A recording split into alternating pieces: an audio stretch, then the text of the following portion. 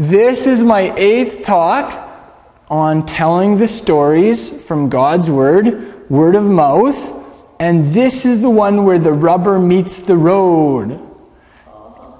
And sometimes when the rubber meets the road, there's some dirt that gets in contact with the tire because the road is dirty. And so anyway, Genevieve was like, "Oh no, Izzy, you can't put that tire on your lap. You're going to get dirt on yourself." And I said, that's actually the point.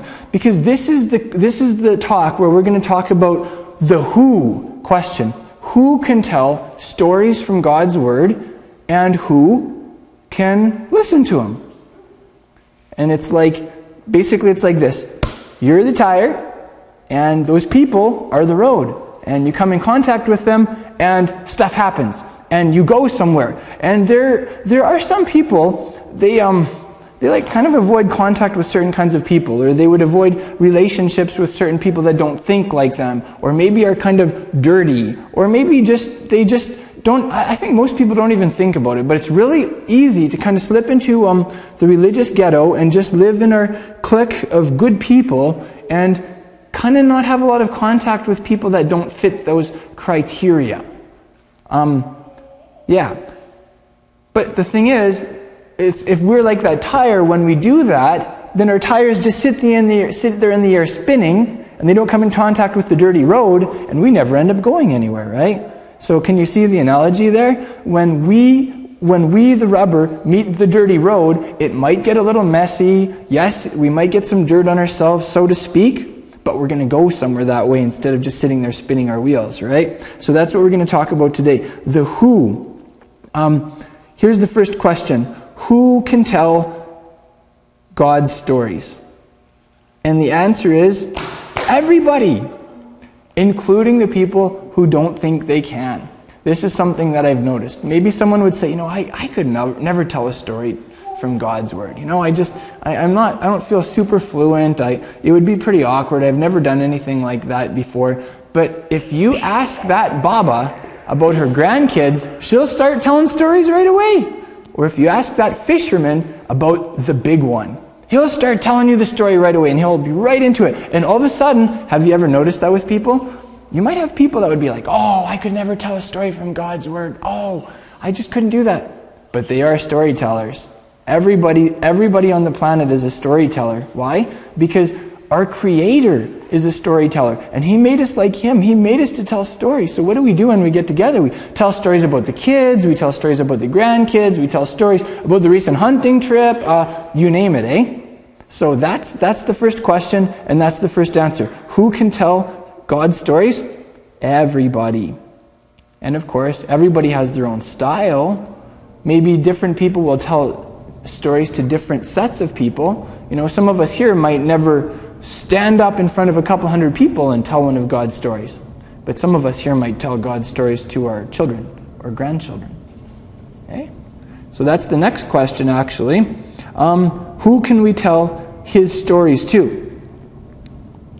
The answer is, almost everyone. There are some people that are very closed and they just don't want to hear anything from you, right? And you can't really tell a story to people like that. But you know what? Most people like stories. Most people are open to stories. And so that's the answer with that. Actually, we're going to look at some specific subcultures and groups of people in the Western world that we can tell God's stories to that maybe haven't heard very much about Him yet, or maybe would be closed to other ways of talking about our Creator.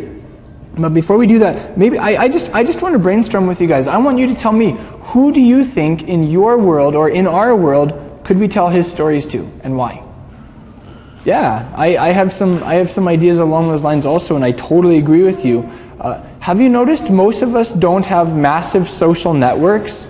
Like, most of us don't have thousands of friends or even thousands of acquaintances, eh? If you were to ask your average person, who are the people that you see on a daily basis that you have meaningful conversation or contact with? Most of us could list them on the fingers of one hand. The people I live with at home, maybe a neighbor or two, although often in suburb life and in the way that our lives are structured, many of us don't even have meaningful contact with our neighbors. Co-workers, you might have a couple co-workers that you see on a regular basis, and then friends that you get together and do stuff with, go out for coffee with, or whatever. But have you noticed that? Like, how many people's phone numbers do you have memorized?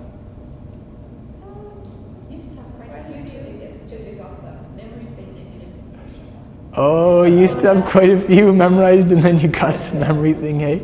Yeah. I like to say, you know who your real friends are by whose phone number you have memorized. If you have someone's number memorized, then you probably know them pretty well. They're either family or they're good friends, or something like that. I'm sure there are humorous examples that would not fit that general rule, but I've noticed that. But for most of us, we don't have like these massive social networks. Some people do. Like I'm more of a networker. I like to get out there. I love meeting new people. I love people. It just seems to be like in my blood. It's in my spiritual DNA. And but for most people aren't really like that, eh? And so for most of us, if we were to ask the Father, who could I tell your stories to? It would probably look something like the people that you live with in your own home, your family members, maybe a neighbor or two if you have some good rapport with them, your coworkers, because you see them. Have you ever noticed that often you see your coworkers more than your friends? Some people spend more time with their coworkers than they do with their own family. That's a good one. And if you have friends or buddies that you do coffee with, or you have some common interest group, maybe you like to basket weave. Herb, you probably are big into basket weaving, hey? Yeah, all your basket weaving buddies or something like that. Or if you're into sports, you'll probably have some really good friends through your sports team. That's kind of a new chapter in my life here in PA. It's like having friends that I really don't have too much in common with, other than we wrestle with each other. We roll around on the floor together and try and choke each other for half an hour. It's a really interesting relationship I have with my wrestling buddies, eh? But those are some examples. Those are just some of the no-brainer places to start, eh? And I think it's really easy for us to overlook those because we just take those people for granted. We get almost a little too comfortable or a little too relaxed around people like that. And sometimes maybe it doesn't hurt to just stop and say, Father, who are the people that I have in my life right now that you have brought into my life, that I could tell your stories to? You don't necessarily have to go halfway around the world. You don't necessarily have to drive across town to find someone or go and try and make a new friend. My guess is the Father already has people in your life that you can start with. So, isn't that encouraging? Woohoo! There are a couple specific subgroups and cultures that I want to look at, though, that I think this concept of telling the stories from His Word to will be very strategically effective. We're going to talk about children. We're going to talk about uneducated people, like illiterates, non-literates, and that would also include religiously uneducated people, so unchurched people that just have never read the Bible or don't really know anything about the Bible other than what they have learned from the Da Vinci Code and movies like that. We're going to look at non-religious people like atheists and agnostics, which probably most Christians would view as the hardest nuts to crack, or the people that you would most likely not talk about anything spiritual. And then we're also going to look at people from other religions and postmoderns. So we're going to look at each of those. You guys, when I'd asked you, who are the people that we could tell the stories from His Word to, the first thing you said was children and grandchildren. And I think that's the right priority. When God, Elohim, gives us children, He gives us this calling to live exemplary lives, to be models that they can look up to and want to be like, of course, but also, to teach them verbally, to sit down and look at the Word with them and explain the Word in meaningful ways and those kinds of things. And, as a relatively new Abba, I guess I'm still getting into that groove. I'm still asking the Father, what's the best way that I can do that with my daughter? How can I teach her your Word? How can I make it meaningful to her? And that's been an ongoing journey for us, for sure. But I think a really big one is just telling our kids and our grandkids the stories from His Word. Because if we don't do it, really, who is going to do it, eh? Is the culture going to do it? Nope. If you take your child to a church or something, then maybe the Sunday school teacher will once a week, maybe, or maybe they won't even hear the stories from His Word at Sunday school all the time, eh? See, and we definitely don't want to be outsourcing our children's spiritual upbringing exclusively to the government or to religious organizations, because that's my job as a dad, and that's our job as grandparents too, right? I know it's a little different when you're grandparents. You don't see your grandkids regularly, but I think the same thing applies, eh? So I find that really exciting. I have 2 stories to read you actually from this book, Truth That Sticks by Avery Willis. Hey, this is pretty sweet. Look at this. I can take my iPhone with my notes and I can just stick it right there on the tire. It's like a little desktop desk, I guess, or laptop desk. Yeah. Okay. Yeah, I have 2 stories to read you about telling stories from God's Word to children. Here's one from page 58. I believe this was Avery Willis tells this story. He says, most of the Bible stories I know came from my grandmother. Every winter, my parents went on a 2-week vacation, and my brother and I stayed with Mimi, our grandmother. Is that how you say that? That's like a southern... I wasn't sure, maybe Mimi or Mimi. Anyway, we'll say Mimi. As part of getting us ready for bed, my grandmother pulled the shades, turned out the lights, and told us a Bible story. No Bibles were present in that dark room. We couldn't have read them anyway. She was our Bible, and she wouldn't tell anything except Bible stories. We never let her tell just one. Throughout my childhood, my brother and I must have heard hundreds of stories from her. And Mimi knew her Bible. I never remember her reading anything other than her Bible. When she told the stories, she never stumbled. They flowed from her with seemingly little effort. That's not me. She brought the Bible to life, and I humbly appreciate the heritage she poured into my life. Ultimately, Mimi got us to fall in love with the Lord. Because she had a bond with the Lord to begin with, it shaped every intonation, every syllable, and every ounce of her being. Sometimes she would cry, and we'd cry too. Our emotions and reactions were real, because she cared enough to make the stories real. Those stories made God's truth stick in our hearts. Or sorry, that wasn't Avery Willis. That was the co-author, Mark Snowden. What grabs you from that story from Mark about growing up hearing his Mimi telling Bible stories? Yeah, that hit me too, because I've noticed, sometimes there will be someone talking, and you can tell they're not passionate about what they're talking about. They're just, maybe it's a job for them, or it's just a lecture they have to give, or something like that. And I find those kinds of things really boring, and I have a very hard time following them, But when I see someone who is really passionate about what they're talking about, it grabs me. I can't help but listen. It's just, there's something about passion that's so authentic and so, engaging. Yeah, so I totally agree with you on that, Genevieve, yeah.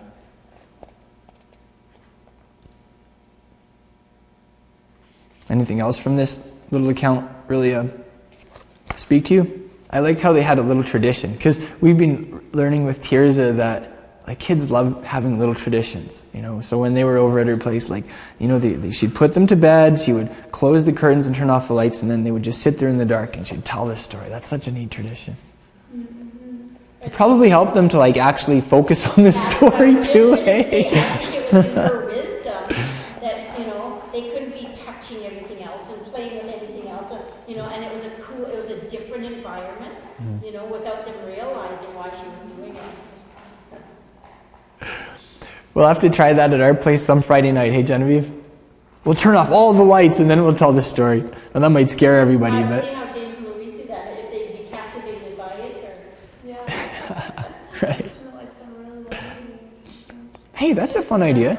Yeah, sometimes we have that screen in the corner of our room, and I pulled a 20-minute video off YouTube of a fireplace. So it looks just like a real fireplace on our screen, right? So often on Erev Shabbats, we'll put the fire on the fireplace in the corner. We'll have to do that, Genevieve, and we'll turn off all the lights and just leave the fire crackling. That would create such a neat atmosphere, yeah. It's been playing a video of fire. It kind of has that psychological warming effect. It does. The nice warm crackling. It's really powerful how he says, she was our Bible. For those kids, their Mimi was their Bible that they read, that they heard and everything. Just think about that. There are some, for some people, you are their Bible. Yeah. Man. Well, that's like what we just read, in our readings this week, is talking about the priests, but applying it to us. that it would be His word that comes out of our mouth that will turn many from iniquity. Mm. And it has to be His word coming out of our mouth. Mm. I'll read one more story for you from here about parents teaching their kids by telling them stories from God's Word.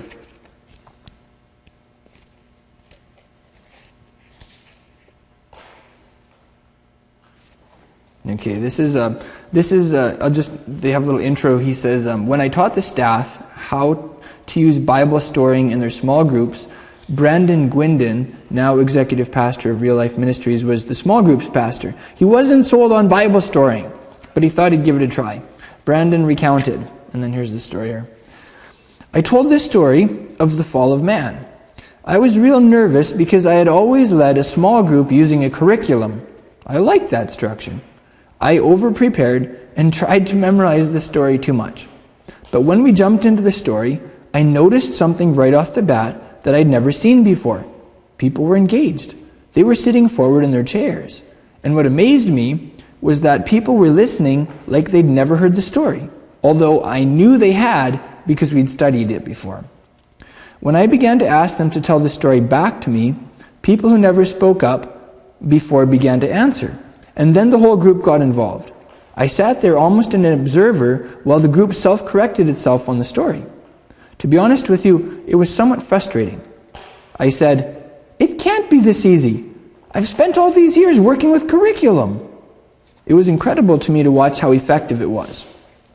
Then, a single gal in the group who has 3 boys and was usually pretty quiet really got engaged and told more of the story than anyone else. I asked the questions about what we learn about God and man, but when I got to the question on how we could apply this story, I looked over at her and she was crying. I stopped the group wondering what I had said wrong, and one of the other gals asked Terry what was wrong. She said, "For the first time, I feel like I can go home and teach the Bible to my boys. Can I tell this story to them?" Of course we said she could. So she said, "Then I can disciple my children." That was really powerful to hear. Because we live in a culture where there is an increasing number of single parents, more often than not single moms. And I just wonder, how many of these gals, maybe they just become like a new believer in Yeshua, and they have kids, and they're like, "I want to disciple my kids. I want to teach them about God, but I don't feel that smart. I don't feel like maybe those kinds of things." And just for parents to realize, I can disciple my kids by telling them the stories from His Word. This is something simple. This is something I can do. That really got me excited. That is powerful. And here's the thing. Did you notice where this mom learned to disciple her kids? It was in a group. It was in a group of people that were telling the stories from His Word. So was that something that they sat down and said, "Okay, we're going to teach you how to do this"? Or was it something that she just caught?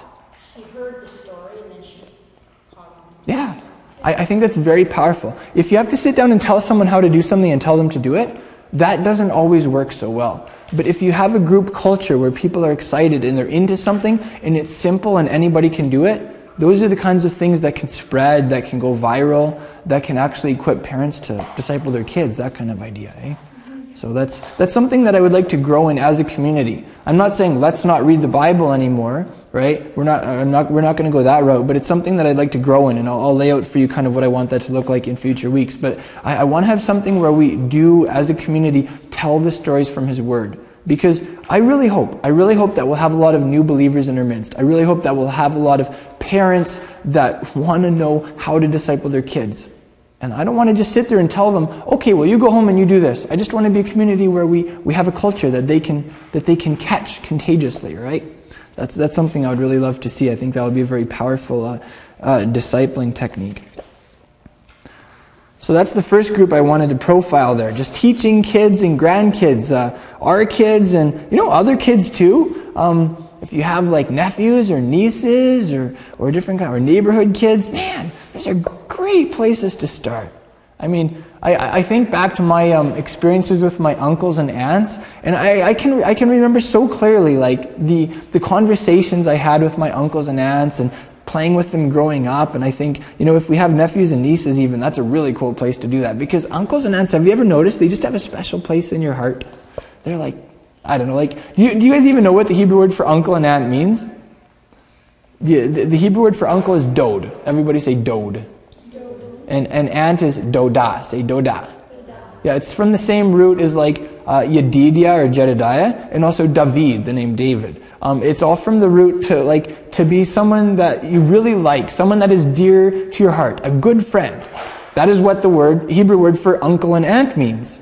Someone you really like, a good friend, someone who's dear to your heart, right? So, hey, even like just learning to tell his stories to nephews and nieces could be have a lot of potential there.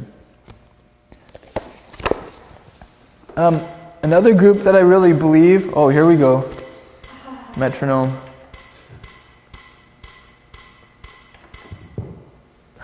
Turn that off. I thought I was going to kick on with one of those songs or something again. But another group that I believe telling the stories from God's Word can really engage effectively is uneducated people. We talked about this a little bit, but when you have like illiterate or non-literate people, or when you have religiously uneducated people who don't know the Bible, sometimes the way we talk as believers goes totally over their heads, right? They have no idea what we're talking about, and they can't. If we have a visitor like that, they really can't be involved in the conversation. But when, in addition to those high-level advanced talks, we also have some story content when we gather, that's the kind of thing that anybody can relate to. Because a story is very cool because it has a beginning and an end, and it's understandable all by itself, right? It's like it's an independent unit. And so you can sit there and you can tell a story, and anybody from any background can hear that story. They don't need to know the Bible. They don't even need to know how to read because they can sit there and hear it, right? So can you see how if we want to be a community that is welcoming to like uneducated people and unchurched, like religiously uneducated people, I think this is something that we're going to want to have in our culture. I don't have any of you guys ever had an experience where you went to a social event or went to some religious gathering and you just felt like an outsider? Yeah. And it's like you were there with people but you felt lonely inside and you just wanted to leave. And it's like, I'm never going back there. I just felt totally excluded, or I felt like an outsider, you know? And I had a couple of times like that in my life, and it wasn't a very, very pleasant experience. But it really gave me a new sympathy for people that come into our community who maybe feel like outsiders. You know, what can I do to talk on a level so that they get it? So that they don't feel like I'm talking over their heads and like they don't really belong here.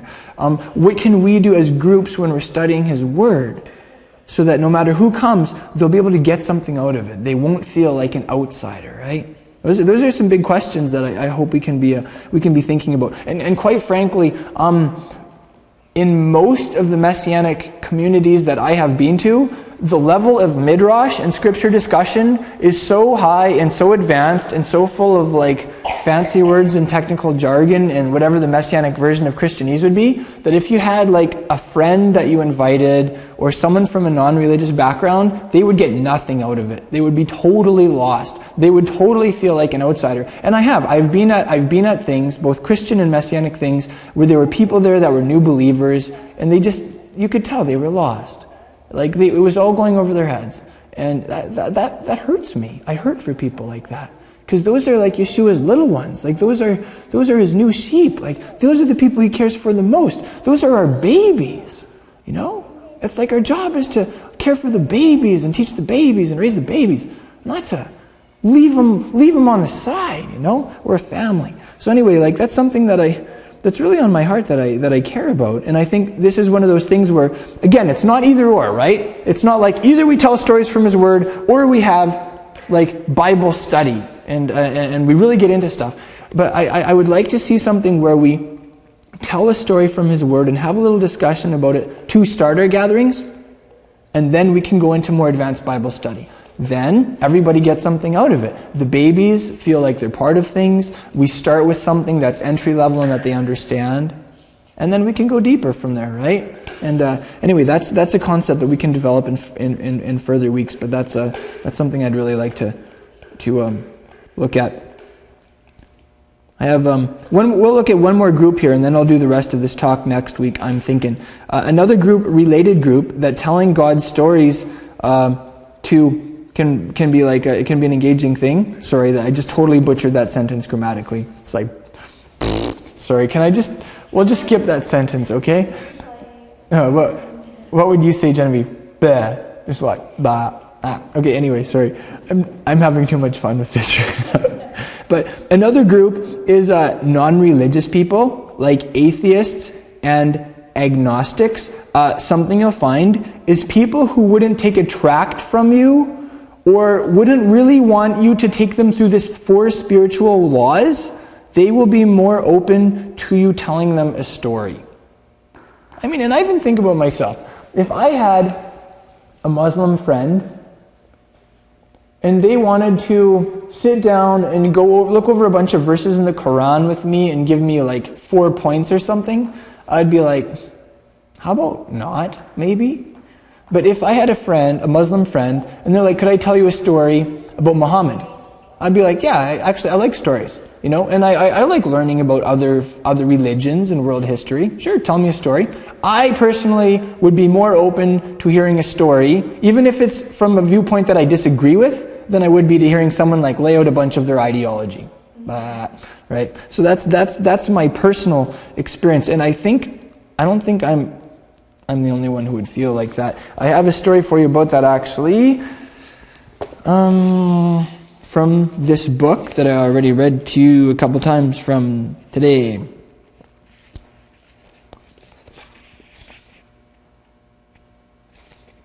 Okay, so this is an account from a guy who leads a community in I think it's in Seattle, Washington, somewhere in the Northwest States. His name is Caesar Kalinowski, and I heard him speak at the Verge conference, and he's the guy that we talked about a couple weeks ago who started that storytelling session at the coffee house, and he was able to build a lot of relationships and tell God stories to people that would never otherwise have heard them, eh? And so anyway, here's a little something from him. Caesar said that one couple in his church experienced a real low point in their marriage when, in her mid-30s, the wife decided she, quote, was done with God. Her husband, quote, tried everything, including forcing her to go to church. I wonder what that looked like. Quote, my wife and I went out with them as a couple, remembered Caesar. She was awesome. Over time, we built relational trust. We even had our missional community, our small group meeting, at their home. She was a great hostess, but she'd go upstairs when the story started. Then we did the story of God in 3 nights. That's like something they do where they go over the big main stories in the scriptures, the story of God, right? Anyway, she was engaged from the start. She had killer questions. Her husband was shocked. In 3 nights, she was transformed. Came to Sunday gatherings. We all said, what? What's going on? She'd be like the first one whose hand would go up. The woman was coming alive spiritually. Through attending a woman's retreat, all the pieces came together for her. Caesar went on. She spilled her guts about things bothering her. She became a believer, probably for the first time. She had never been able to piece all the stories together. From Genesis to Jesus, she heard these stories, but never believed she measured up. She couldn't believe that God would actually forgive her sins, what she'd done. She thought that she couldn't get her questions answered. Through storying, stuff she wondered about came up in the dialogue. God used stories from the Bible, personal relationships, and a loving group to draw her into a life-changing transformation. So that was an example about a woman who was very closed to faith. She just didn't want to talk about God with anybody. Would only go to church if she was forced, whatever that looked like. Just imagine like tying her up and carrying her like fireman lift or something to church or something. But because her husband was involved in a group that came to her house, did you get that? She wouldn't go to church, but the church came to her. There was a group in her house, and she just heard those stories because they were there. And she saw real people, had loving relationships, and those things combined to really like maybe bring down those barriers or help her to like really understand the word for the first time, eh? So anyway, that was a story that really meant a lot to me. I can just imagine being that husband. Like, wow, I would be so relieved. I'd be so thankful, So here's a little illustration I'll finish this talk with. Do you remember how we talked about how God says in His Word that His Word is like a sword, right? And we talked about that a couple weeks ago. Like swords are things that sever an object asunder. A sword is something that penetrates, that chops, that splits, those kinds of things. It's actually kind of a violent analogy, eh? I mean, I'm almost a little uncomfortable with it. Like it kind of reminds me of like, if you can imagine like hardcore fundamentalist believers and arguing about the Bible and using the Bible versus like their machine gun bullets and kind of, maybe you've even seen that in churches or even in the Messianic movement. I remember when with the whole like one law, divine invitation debate, there was there's two sides and they both had their guns and they had their guns all stocked up with their Bible verse ammo, right? And it's like, and they jump back, right? And the other person jumps back, and they fire their Bible verses at the other person, right? It's kind of one of those things.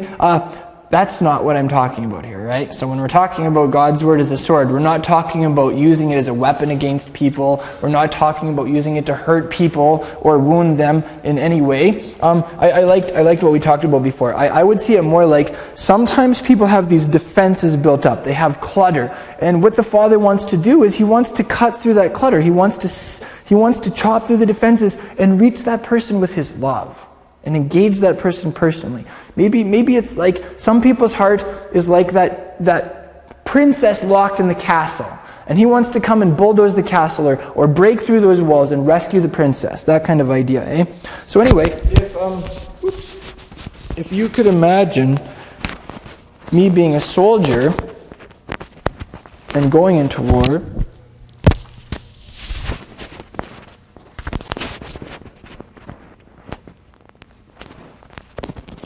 There. I kind of need this, Okay, so let's say that I'm a soldier going into war. And here I have my weapon, my tool. And could you imagine me pulling it out and rushing towards the enemy and then stopping and being like, this sword is very sharp. Really, it is. I just sharpened it last night. Whetstone, then with a fine leather. It is so sharp. Feel this sword. You can feel how sharp it is. This is a sharp sword. It was made by one of the finest sword manufacturers in my whole country. It's a real sword. It's dangerous. It's powerful. It could chop things to pieces. Could you imagine if soldiers went charging towards the enemy and then they stopped and they started defending their weapon? What do you do with a weapon? What do you do with a tool in general? You use it, right? You wield it. And I really believe that that's a picture of what we are called to do with the tool that we have been given to change the world. The tool that we have been given to change the world, one person at a time, is His Word. I love His Word. I am so excited about His Word, right? And that's why I'm pumped about telling the stories from His Word. So here's what that would look like, okay? With that last group of people that we're talking about, let's say you have non-religious people, atheists or agnostics. Don't defend your sword. Just use your sword. And what that means is you don't have to start getting into an argument to prove how the Bible is true or prove why this story is historically accurate, right? Don't go there. Just use your sword. Just tell the story. Why? Because you are not engaging the person's mind. You are engaging the person's heart. God's Word is designed to engage our hearts. He speaks to our hearts, right? And when we tell His Word, it's not like us trying to mentally convince someone of something. We tell His Word, and He backs it with the power of His Spirit that breaks through barriers, that cuts through clutter, that reaches people's hearts, eh? Have you ever noticed that? There are a lot of I hope it's not scaring you guys, me standing here with this machete, but it's kind of fun. But anyway, there are a lot of people, and they have been burned by the church. They have been hurt by religious people. And as a result, they have these huge barriers up, and they're mental barriers. But the real issue is their hearts, that they have been hurt. And I really believe the Father wants us to learn how to just sidestep the barriers, cut through the clutter, and really just speak to people's hearts. His word speaks to people's hearts, eh? So just leave you with that, Let's say you know someone and they're just very antagonistic towards faith. They hate the church. They're sworn atheists or they're entrenched agnostics. That's okay. If they'll let you, tell the stories anyway. Don't defend your tool. Just use your tool. And His Spirit will do the rest. Does that sound good? Thank you for joining us in this message. I pray that it's been an inspiration to you in your discipleship to Yeshua the Messiah. Crown of Messiah is a relatively small congregation with a massive mission. We're not just making disciples and teaching the Word of God here in our city. We're also doing that internationally through vehicles such as the internet. It is our joy to offer you these messages for free at absolutely no charge. At the same time, we do have ongoing overhead expenses. It costs us something to produce these teachings and get them out to you. And we would appreciate it if you would, in turn, support our work in a practical way. Help us cover some of our basic expenses. You can do that by going to our website, crownofmessiah.com, and going to the donate page, where you can make a one-time donation or you can set up a monthly automated donation. I'm reminded of the words of Yeshua's apostle Paul in Galatians chapter 6. He said, "Let the one who is taught the word share everything good with his teacher." So if you're being taught the word by us, we would appreciate it if you would take the words of Yeshua's apostle seriously and make some type of return for the blessing that we are giving you for free. That way, we'll all be in it together, and we will be a team accomplishing the mission that Yeshua has given us. And you will go from only being a receiver to also being a giver. If you're like most people, finances are tight. We understand that. Finances are tight for us too. That's why we need people like you to come alongside us and to back us in the work that Yeshua has called us to do. Thank you so much for making that donation at crownofmessiah.com, and thank you for becoming a team member with us. We appreciate it.